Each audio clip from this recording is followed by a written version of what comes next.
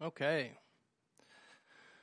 Well, we continue on in 1 John chapter 2. We are in our series called Follow Me as we walk through what it looks like to actually follow Jesus. We love 1st, 2nd, and 3rd John because he is direct, he is straightforward, and he makes it very clear what it looks like to actually follow Jesus. It's hard to fake it and then read John and still fake it. It's hard to say, you know what, I'm going to confess Jesus as Lord, but not really follow him and read this book and not be really convicted. So we are in 1 John chapter 2 tonight, and I'm going to catch us up if you guys are joining us for the first time, or you just need refreshed. We'll walk through what we've walked through so far. The first thing in chapter 1, the first 4 verses, we talked about the message itself. The Word became flesh. We see God came to earth. We see the gospel through Jesus Christ, and we experience that message. God wants us to experience it. Something more than just knowing it, but experiencing it. And that leads us to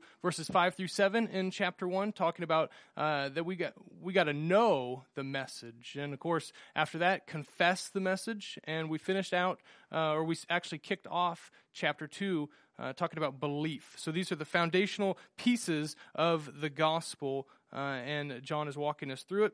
And we see last week in verses 3 through 6 of chapter 2, he talked about obeying the message. Now, in verse 6, he said, whoever claims to abide or to live in, to remain in Jesus, is going to walk in the ways that he walked, or he says he ought to walk in the ways that Jesus walked. So, what does that mean? That was verse 6. Now, verse 7 goes into the basic fundamental command of love. And so that's our topic tonight. We're going to look at 5 verses, 7, 8, 9, 10, and 11. And we're going to be talking about the command of love. Now, you'll notice right off the bat, there's a little bit of a play on words. I didn't just say the command to love, right? Even though there is a command to love one another, to love God. But this is the command of love. Jesus isn't just commanding us to love. He is love. He is the perfect example of love. He's the motivation for love. It all flows through him and for him and because of him. So, with that being said, and we're going to just dive right in tonight, I want you to challenge yourself as we're walking through this tonight. How is your heart right now? Your relationship with God, are you showing love? Are you experiencing love? Are you a loving person this week? Or are you a bit of a hater? I know that's not fun to talk about, but we're going to challenge ourselves tonight as we talk about love, and in contrast to love, hate. And maybe even worse than hate. Are you indifferent? Are you indifferent? Do you just not really care right now? Maybe your circumstances have led you to just check out a little bit emotionally or mentally or spiritually. And so you might feel indifferent. Well, as always, we hope that the love of Christ hits your heart and your mind tonight. So let's jump on in. If you got a Bible, 1 John chapter 2, verse 7. And it says, Beloved, I am writing you no new commandment. So he says, beloved, because remember, he's refuting false teachers who are coming in, who don't really love the people, but they're saying, hey, you just have to have a knowledge of God. You don't really have to obey him. You don't got to do anything. Just have a knowledge of God spiritually, and you'll be okay. And John's saying, listen, I love y'all. I was with you. I walked with you. We lived this out together. I want to remind you, I love you. Beloved, I am writing to you no new commandment, but an old commandment that you have from the beginning. And the old commandment is the word that you have heard. All right, let's stop right there.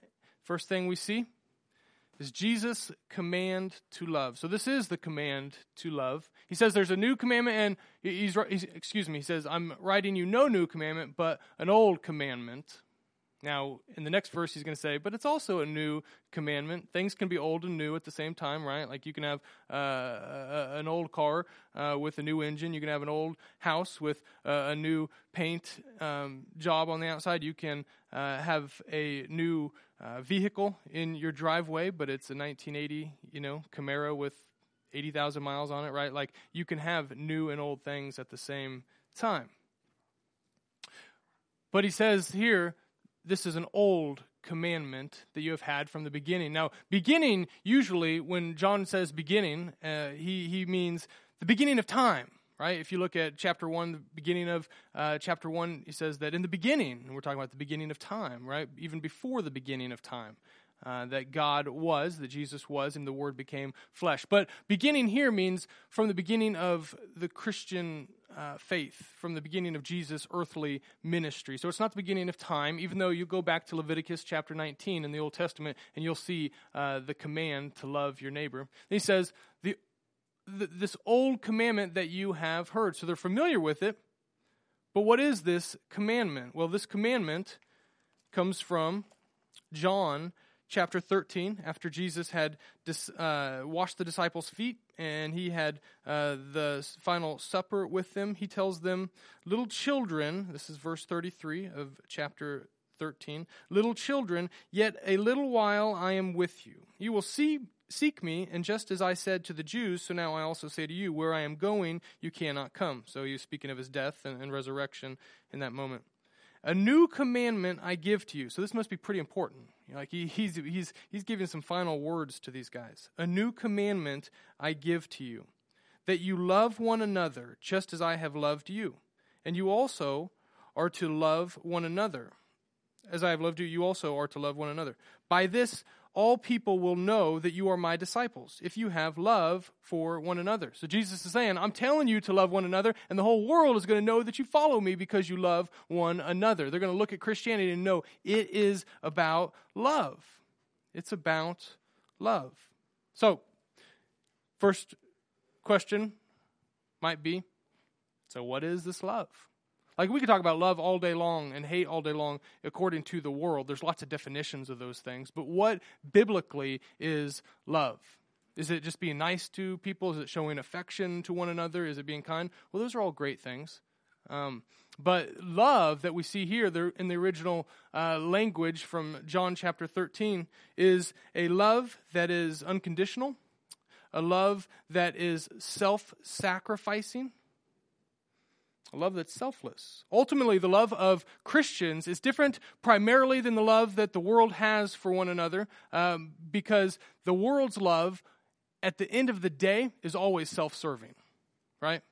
Even if you were talking about romantic relationships, why do we love others? Well, they've got great qualities, but ultimately, like, we want to feel good, like it's self-serving. Or we do something nice for someone, and maybe even in the back of our mind, we're thinking, well, there might be a day where they can repay this. Like, it is a self-serving love. Very few people have a self-sacrificing love without knowing Jesus. He ultimately is the one who shows us what that looks like. But it's kind of like this. Now, this might be a silly example. How many of y'all know what this is?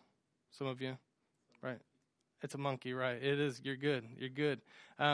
This is, and I'm not even sure what the name of these things are. Is it like a nesting doll or something weird? Is that what that's called? Right? Now, if you just see this little thing, and there's all kinds of them out there, little people, usually it's not monkeys, this is Silas's, so it's a monkey, right? What would you expect to find inside of this? If I just rip this thing open, what would you expect to find inside of it? More monkeys. See, well, you guys are good. You've seen this before. But if you had never seen it before, you would maybe be thinking, well, it's either going to be hollow in there, or it'll be maybe like the guts or something. Like it'll be the monkey will be inside the monkey, right? And of course, you guys, if you've seen these before, you know, as you open it, there is another little monkey. And if you open that little guy, another little monkey and another little monkey. And then eventually there's just bananas, right? There's always bananas, right? But here's what I'm saying. This is simple and kind of silly and hard to put back together. But ultimately, inside of this, the core of it, is other little monkeys. It's other people. And for Christians, our love is different than the love of the world because at the core, at the center, at the heart of our love is other people, right? It is a love that wants to bless other people. This is why the love of God is so incredibly important, because he isn't just doing something to an individual when he loves you. He's saying, I'm starting a chain reaction. Like God's love is a chain reaction kind of love. And so it's different because self-serving love ends with you and your enjoyment, your pleasure.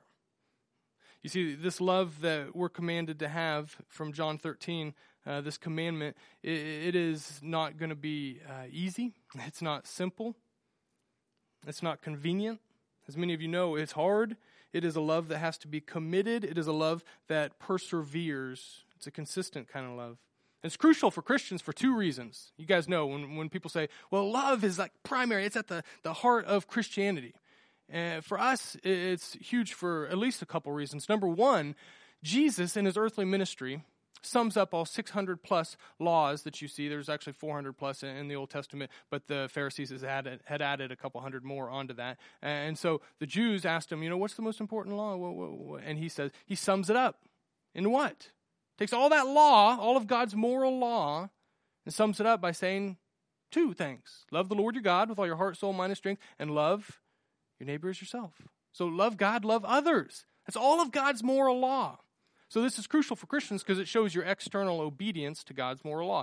But even deeper than that, number two, love is at the heart of the Christian faith because love ultimately shows your internal experience.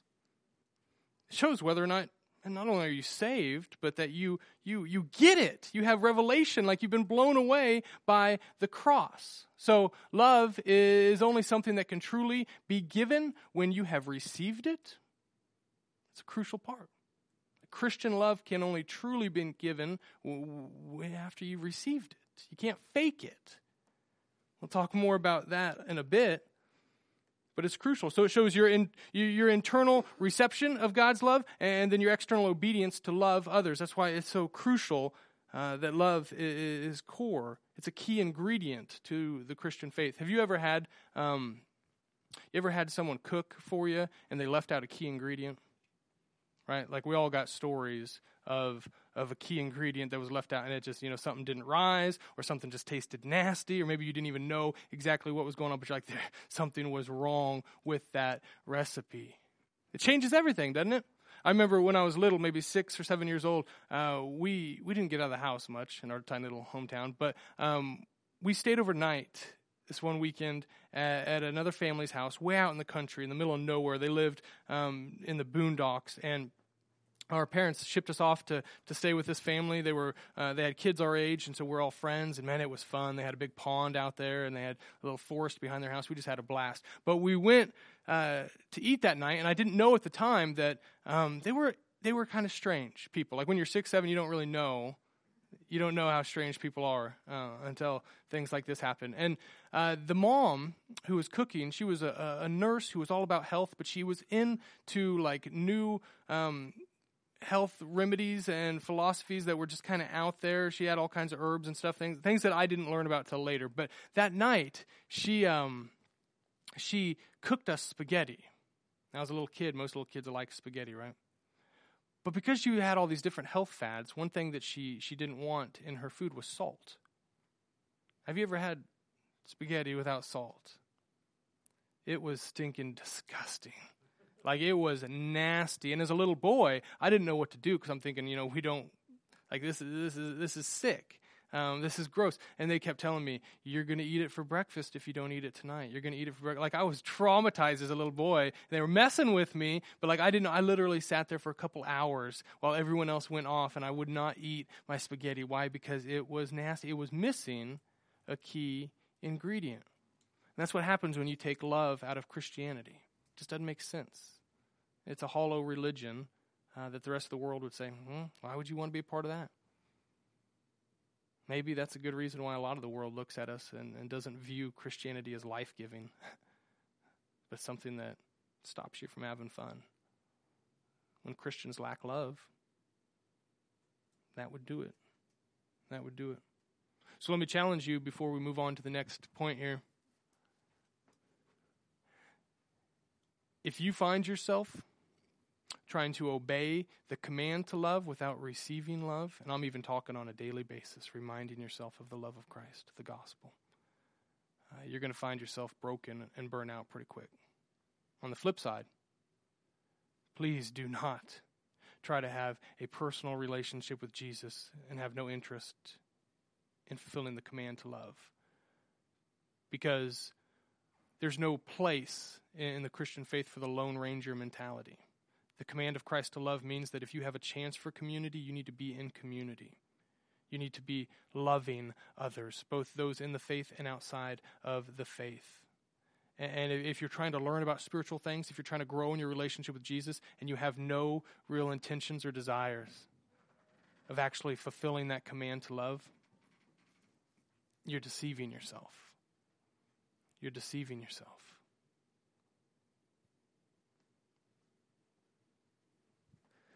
Verse 8.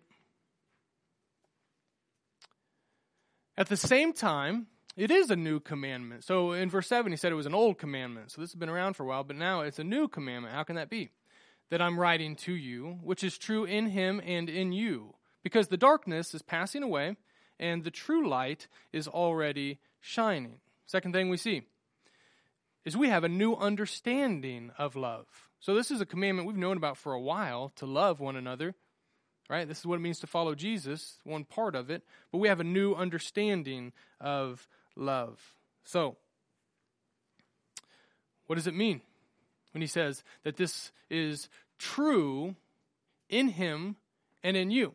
Well, we see Jesus obviously showed us this love, like he fulfilled it himself, but it also means that we are to fulfill it as well. It's both something that goes through him and through us. And then it says down here below, because the darkness is passing away and the true light is already shining. The darkness is passing away and the true light is already shining. What does that mean? Well, Jesus, of course, with his death and resurrection, he conquered death. He conquered darkness. And even though the enemy has reign on earth until end times, we know that through the gospel, we don't have to be slaves to sin, right? We don't have to fall into the darkness. We don't have to walk in the darkness. And so from the death and resurrection of Jesus, through Christians then living out their faith in love, he's saying, listen, the darkness is being broken through. It was initiated, it was inaugurated when Jesus died on the cross and he conquered death. Darkness took a hit. But you and I actually living out our faith in love is a proclamation. When we love one another, when we love this world, it's a proclamation that light is shining in the darkness. That light is shining in the darkness.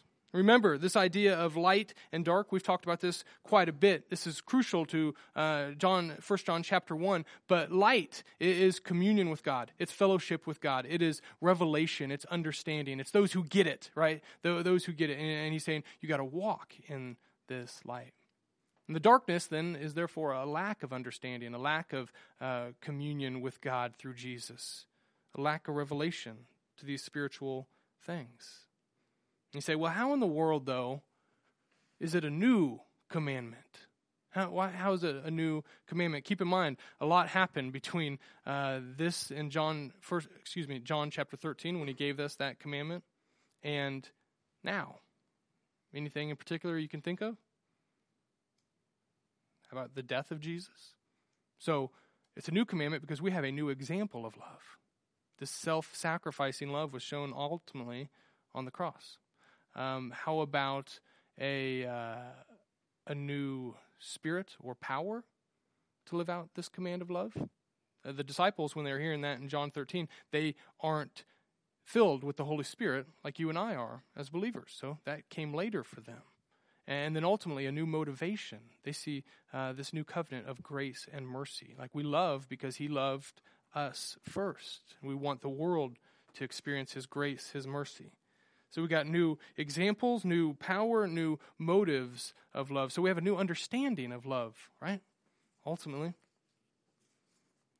As I mentioned earlier, the world's idea of love, it is marked by things like affection, things like simple enjoyment, even just being nice to one another. All those things can be good. But our love is marked by a power that is better than simple enjoyment, simple affection, simply being nice to one another. Our love is marked by a power because it carries a message behind it that changes the world. Our love is marked by power because it has a spirit that this world doesn't have. It's a huge difference between a Christian's love and the world's love. You see, Jesus' love is tied to his mission. Like, we don't just accept love and give love just because it's the right thing to do, but this is an evangelism tool. Like, love is God's evangelism tool. He knows this is something the world won't understand, but it's what they need. And when we show love, when we give love, when we act in love, man, we're spreading love. I don't know about y'all, but when spring comes, one thing that I enjoy being being a Kansan and living in this area is a spring burn. Anyone like it when the fields all get burned and got darkness and clouds all over the place, and you can smell that fire from all over, you can smell that smoke, and you're like, okay, someone's burning, right? Lots of reasons why people burn: to get the impurities out, to get any kind of disease out, to help foster fresh growth for cattle and whatnot. Now, I don't know a ton about burning, but I know that there's a few factors that anyone who's going to burn a pasture has to think about. You got to think about the dryness, like moisture. Like if it's pouring, probably not going to be able to burn, right? You got to think about the wind. The wind, if it's blowing like crazy, it could be out of control. But if it's blowing just a little bit, like it can help spread this thing. So wind is a big deal. And you got to think about fire, obviously itself. The fire does the work. Spiritually speaking, if we were going to look at that as an analogy for spiritual things, you see the harvest field that you and I have to make disciples. The dryness would be their receptivity, the world's receptivity to our message. The fire would be the message itself. The wind would be the Holy Spirit. But there's a part in burning fields here in Kansas that I like the most. And it's that you got to have someone, you don't have to, but you do, have someone with a drip torch. You ever seen a drip torch? Where a lot of times they'll be on a four-wheeler or something where you might have several guys, and they'll go along and they'll just essentially drip fire. And just kind of little fireballs kind of dripping, and it just lights the field. And before you know it, boom, whole field can be on fire. And that's what it's like for you and I. When we, as messengers of God's grace, love one another, we love this world, we're just dripping the good news of Jesus. Everywhere we go, through acts of love, through what we do, what we say, how we treat people. People are like, that's something. Oh, that's different. Where's that come from? And they can tell there's a joy, there's a hope inside of us. Love is an evangelistic tool. It's part of God's plan. Comes from the overflow. Let me ask you this before we move on to the next verse. Knowing that you and I are part of this plan to push back the darkness, for the light to shine, if you look at your workplace this week, is darkness getting pushed back by the way that you love people? If you look at your house, I'm talking about your home, the people in it, we all got issues. But is the darkness getting pushed back by the way that you love?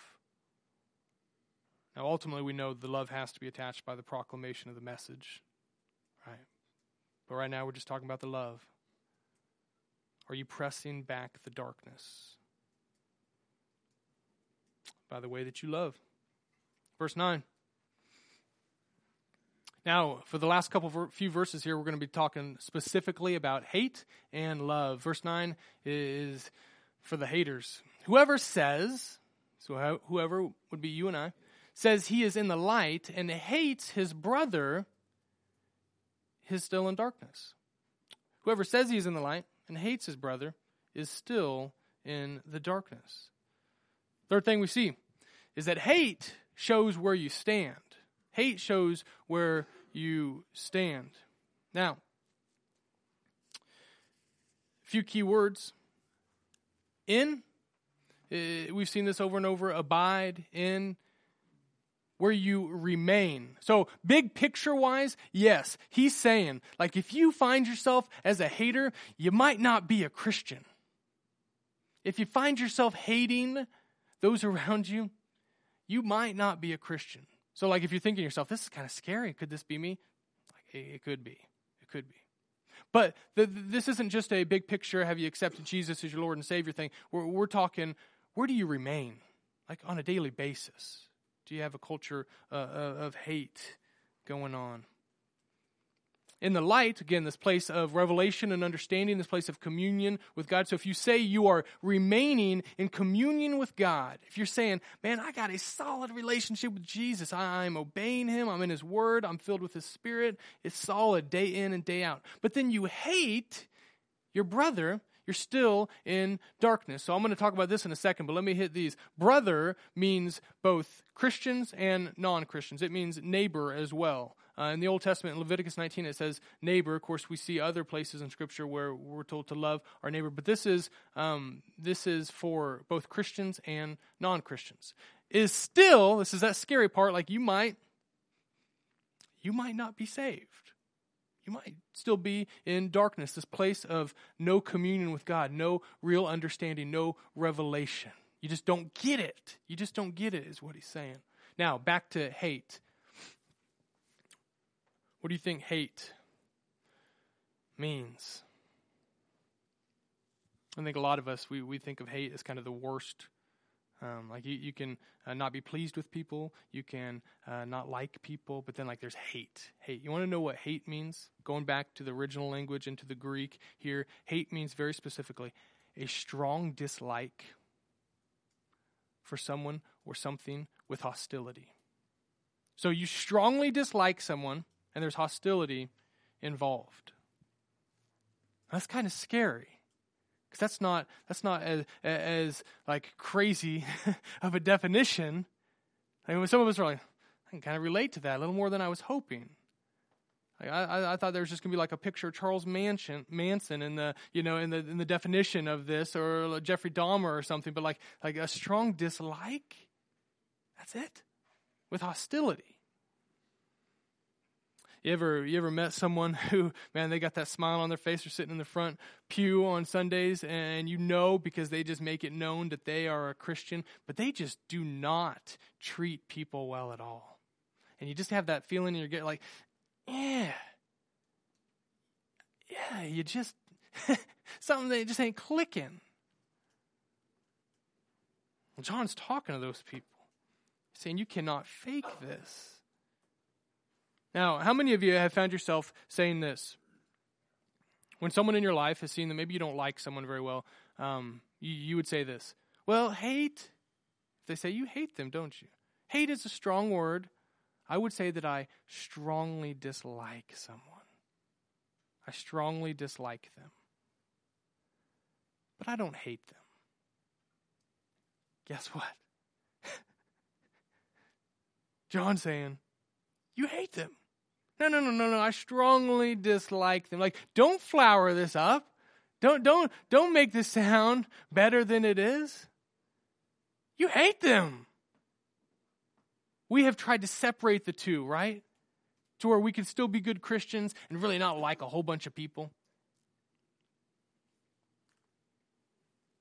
But we don't hate them. Now, to be fair, John's not saying that you have to feel like a likeness for people or feel a love. This is more about how you act, not necessarily how you feel, right? Because we know that we feel not so great about some folks. But there is hostility involved with your dislike. So obviously, if you smack someone in the face because you're angry because you dislike them, like that would be hate. But even in our heart, right? There's something to be said about the way we feel. If you aren't outwardly acting in a hateful manner, but your heart has an atmosphere, an environment, it's just meditate, just bubbling up from the surface that you just do not like someone. I think in God's economy, that's probably as hateful as the guy who smacks the other guy in the face because he doesn't like him. And that's scary because a lot of us fall into this category. You think of hate, you think of genocide, you think of murder. But it's a little more common, I think, than that. And I think the problem with hate in action is obviously your deeds. It ain't good to smack someone in the face if you don't like them, right? But I think what's dangerous for most of the people probably in this room, including myself, is, again, that atmosphere. And more than the atmosphere of hate in your heart, like if you just dislike people a lot and you're just like, you just kind of grin and bear it, the decisions that come out of that kind of atmosphere in your heart. Here, let me give you an example. So I told you guys on Sunday, if you were here, I told you all about the car story, that, man, we bought that car a year ago, and it's just given us trouble after trouble after trouble, and I just don't like it. Well, right now, one of the issues that it's giving us is that it won't recognize. It's got one of those smart key things on it, where like it doesn't really have a key, but you just get within a few feet, and it recognizes that, hey, it detects the key, and you just press a button on the door, you press a button on the dash to start it. So it's great when it's working, but not so great when it's not working, right? Well, it only works like 30% of the time. And so I knew, oh, man, I'm going to have to get this fixed. I don't want to get stranded somewhere. And so I looked into a few different options, and based on some reviews online, it said, well, maybe the battery could be dead in here, which, batteries just cost a couple bucks, and or it could be the key fob itself, and so you just got to buy another one, right? Or it could be the sensor in the door. Now, I don't know how much that costs, but I'm guessing this is probably going to cost a good chunk. Automatically, out of these three options, I'm thinking it's probably the sensor in the door. It's probably the sensor in the door, because that's just the history we have with this stinking car. It just is a pain. So I think about these three options. Okay, you got the battery, you could change that, you could get a new key fob, and I thought, well, I only got one key fob to begin with, so let me just order a second one. At worst, you find that if it works, the other one doesn't, then it's the battery in the other one, and you got two, you got a spare key as well, right? But it costs like $70 for a spare key, this little key fob thing. Well, I'll go ahead and just order it. I got to get it programmed, blah, blah, blah, it costs money. Well, I was talking to a brilliant mechanic, Mr. Jim, sitting over here yesterday, and I was telling him about it, and he just looked at me like I was stupid, and he said, why didn't you just change the battery first? It only costs a couple bucks. Like before anything else, why don't you just change the battery? I thought, well, yeah, I could do that, but I need this, justifying it. So I go home, I'm like, yeah, I should just for curiosity's sake, I should just change the battery, because I literally have a spare battery in the house already. I don't even got to buy it. I flip out the battery, thing's been working all day. But I already spent my $75 on getting a new key last week. It came in the mail today. And you say, well, what does that have to do with anything? Listen, I strongly dislike that stinking car. I didn't just go out there and kick the thing. But I made, because of a culture of dislike in my heart for that car, I made a dumb decision. How many of you with relationships, coworkers, you're not out there smacking them in the noggin because you hate them? Hopefully you're not. But you find you're not giving them second chances. You're not giving these people that you dislike the benefit of the doubt.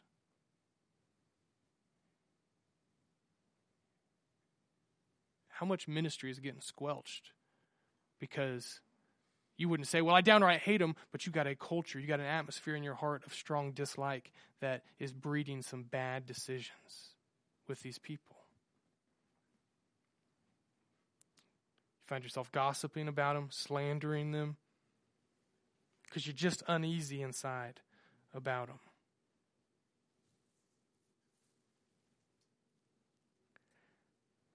I think we all can be there. And let me even challenge you one step more before we go on to the next one.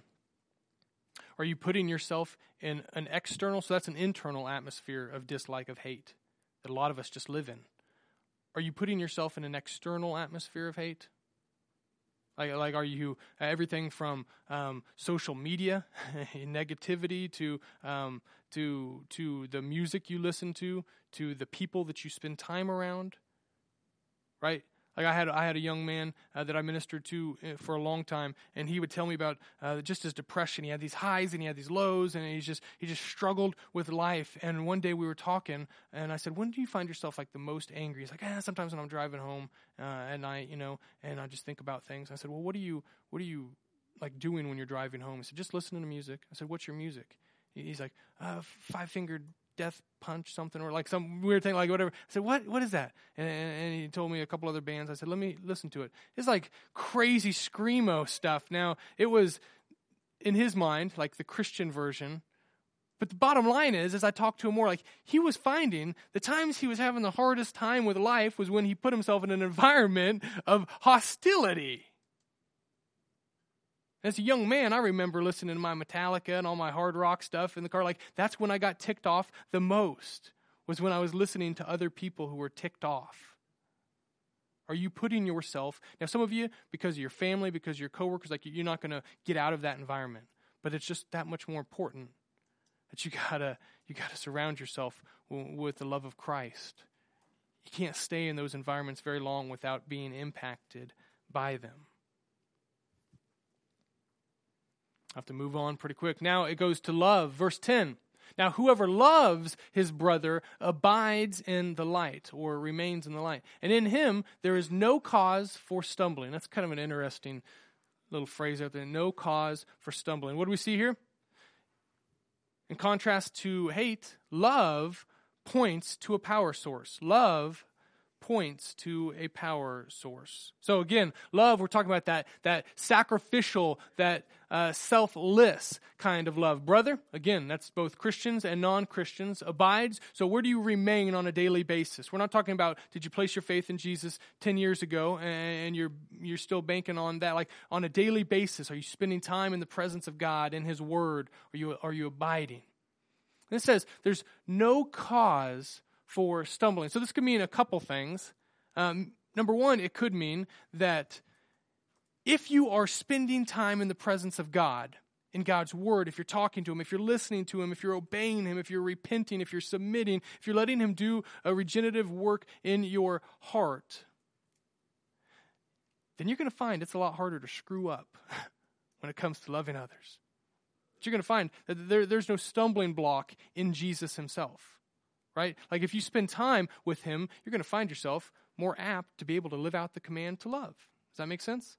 So if you live in Jesus on a daily basis, you're not going to have many stumbling blocks to actually live out the command to love. Or it could mean, and this is not an either or, but it's probably both. Scholars go back and forth on it, so I'll just give you both opinions because I think both can be right and are right ultimately.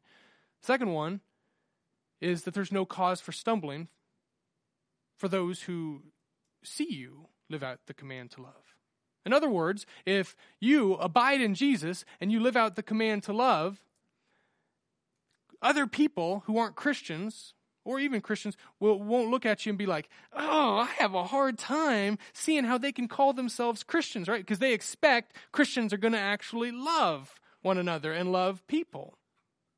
We know there's a whole world full of people who look at us and say, you know what?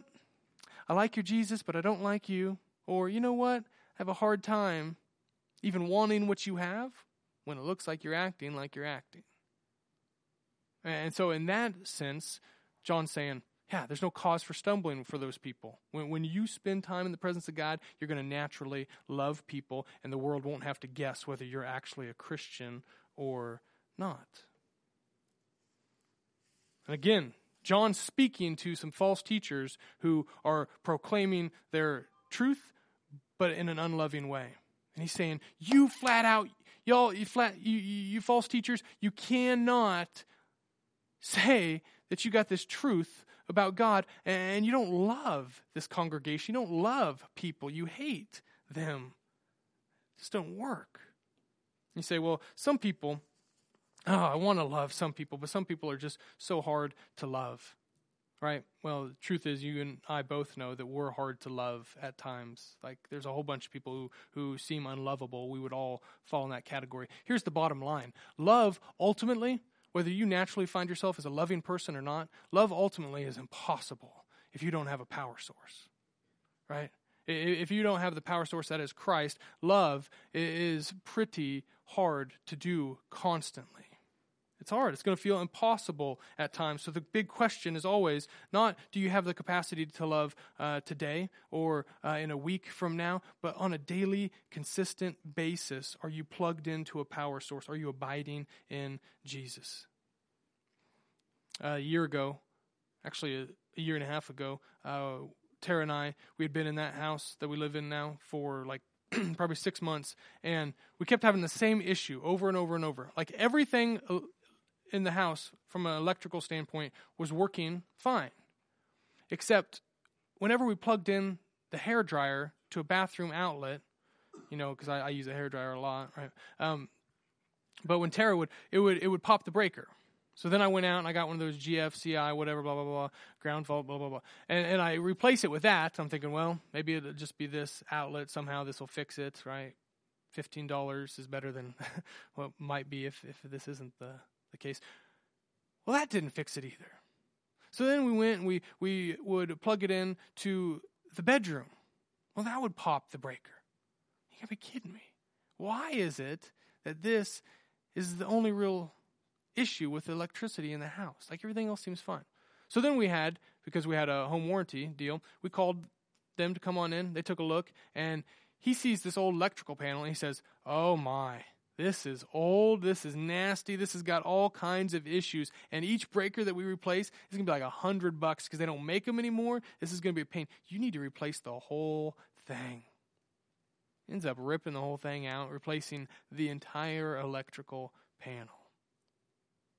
You see, what started as a small issue with electricity found that we had a huge power source issue. And for some of us, you might be able to, on a daily basis, be nice to people, smile, be a good Christian, and show them love. But at some point, you're going to crack. At some point, you're going to break. At some point, if you're not staying constantly connected to Christ, you're going to find yourself not showing his love. Now, I'm not saying we don't make mistakes. We all make mistakes. Even those who abide in Jesus are going to make mistakes. But the whole theme to this love-hate thing is, what are you consistently pouring in so that you can consistently pour out? What are you consistently pouring in so that you can pour out? It's about the consistency. Some of these things I just come up with at the last second, so humor me on this one. But some of us who are getting worn out right now in the way that we treat people, we want to love people, we want to show them the love of Christ, but we just are feeling like we're running on E, we're running on empty. It just ain't working. Let me just ask you here with this: if this is you, if this cup of water here is you, and you are pouring out, so you're loving people, you are being selfless, you are giving of yourself for the sake of others, and so you're pouring out, and you got to be filled up. And I'm over here showing you the power source, right? This is Christ filling you. How well does it work for you to be poured out and to be poured into at the same time? Just take a look here and see how well this works. It'll go quick. How often is it full? At best, it's like 30%, right? So it's like I'm getting poured into, but I'm pouring back out. I'm getting poured into, but I'm pouring back out. And you never, ever really feel full of the Holy Spirit. You don't feel like you're doing good. You just feel like, man, I'm worn out. Maybe that's not the way that it was meant to work. Maybe this is the way that God wanted you to pour love into others. As you sit with him, as you abide, as you obey, as you receive his love, as you find yourself filled with the Holy Spirit, he's not going to tell you, okay, now get out there, pour yourself out, and then come on back and get some more. But he says, stay here. Invite others into this. Have others join you in seeking me, following me. Don't get your 20-minute devotional in the morning and then go make disciples and come back. When you're worn out, I'll give you another devotional. But just stay with me all day. Abide in me. and your evangelism, your disciple-making tool is that people are going to see the overflow of it. So the pour out is that you stay abiding in Jesus all day, every day. And instead of just a 24 hours of, I got to just pour myself out to him, you found yourself overflowing. Now, both of them are impacting others. One of these options is keeping you filled. Obviously, this one seems a lot more like the plan God has for us.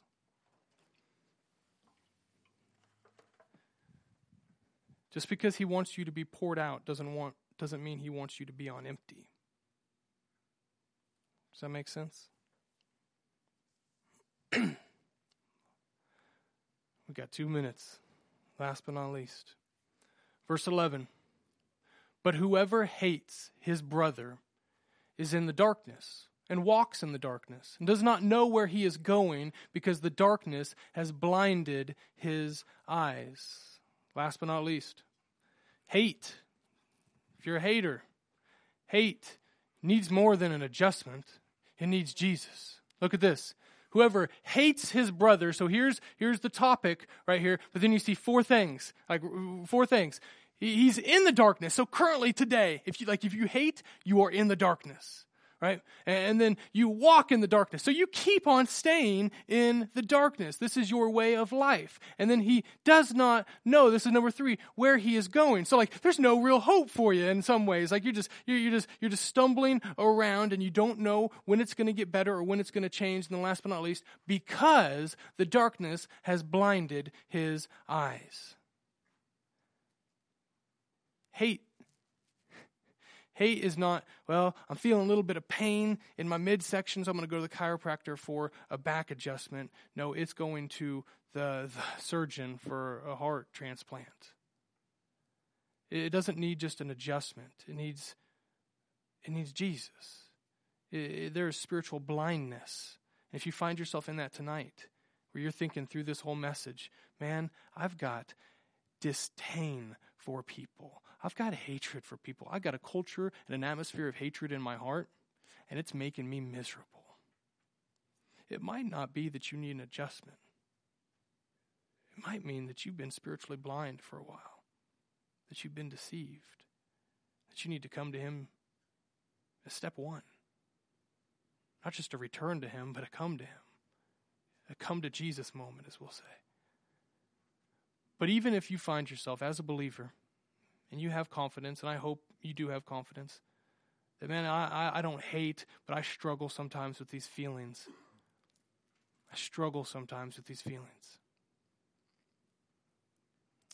This whole thing, this whole passage is about not what you did yesterday, not what you are going to do tomorrow to help things spiritually. Where do you remain today? Where are you tonight? Are you sitting at the feet of Jesus? Are you abiding in him today? Don't worry about tomorrow. Don't worry about yesterday. Where are you right now? The beauty of the cross is that you always have an invitation to find yourself sitting at his feet. He lives in you. You can't get away from him. But you got to turn your eyes to him. You got to turn your focus to him. You got to say, you know what, above all things, I know I'm busy and I want to be more spiritually disciplined. No, you got to choose life. You got to say, the TV, I could turn it on, but then I'm not going to get in God's word. It's death to you right now. I just know if I go do this, then it's not going to have time for this. You got to see your relationship with Jesus every day as life and death. Life and death. That you're starving if you don't get fed by Christ today. Physically, we wouldn't have it. We would say, no, I got to eat. I'm not going to do anything till I eat. Spiritually, don't let yourself starve. Don't let yourself starve. I'll tell you this as we close out. I have said it once, and I'll say it 1,000,000 times. In my relationship with Jesus over the years, before I was a pastor, as I'm a pastor, whatever, I have never, ever, ever, ever experienced transformation that lasts outside of the times where I have had revelation from God about the meaning of that cross. That's it. Doesn't matter where I'm at, what I'm going through. When I find myself blown away by what Jesus did on the cross, I just can't understand, I can't grasp it. But when I get just a little bit of insight into God's amazing love, and it is my motivation, you can't stop me from loving other people. You don't have to tell me, Ryan, you need to love other people. You can't withhold this love. Like, it just flows out of a heart that is thankful and overwhelmed by grace. So let me challenge you. If you're a believer tonight and you find yourself not so overwhelmed by grace, I'll give you something simple. The next 7 days before I see you next, spend 5 minutes. 5 minutes each day just meditating on the meaning of the cross. Ask God, say, God, I know this message, but show me, reveal to me, tell my heart what this means. Tell me about this love. Tell me how it changes the way I see things today. Just get immersed in that. You put yourself in that environment and you'll find spiritual revelation isn't too far behind. Because he wants to reveal himself to his children. You got to trust and believe that. You don't have to chase him. You've sought him. He'll show himself to you. Let's pray.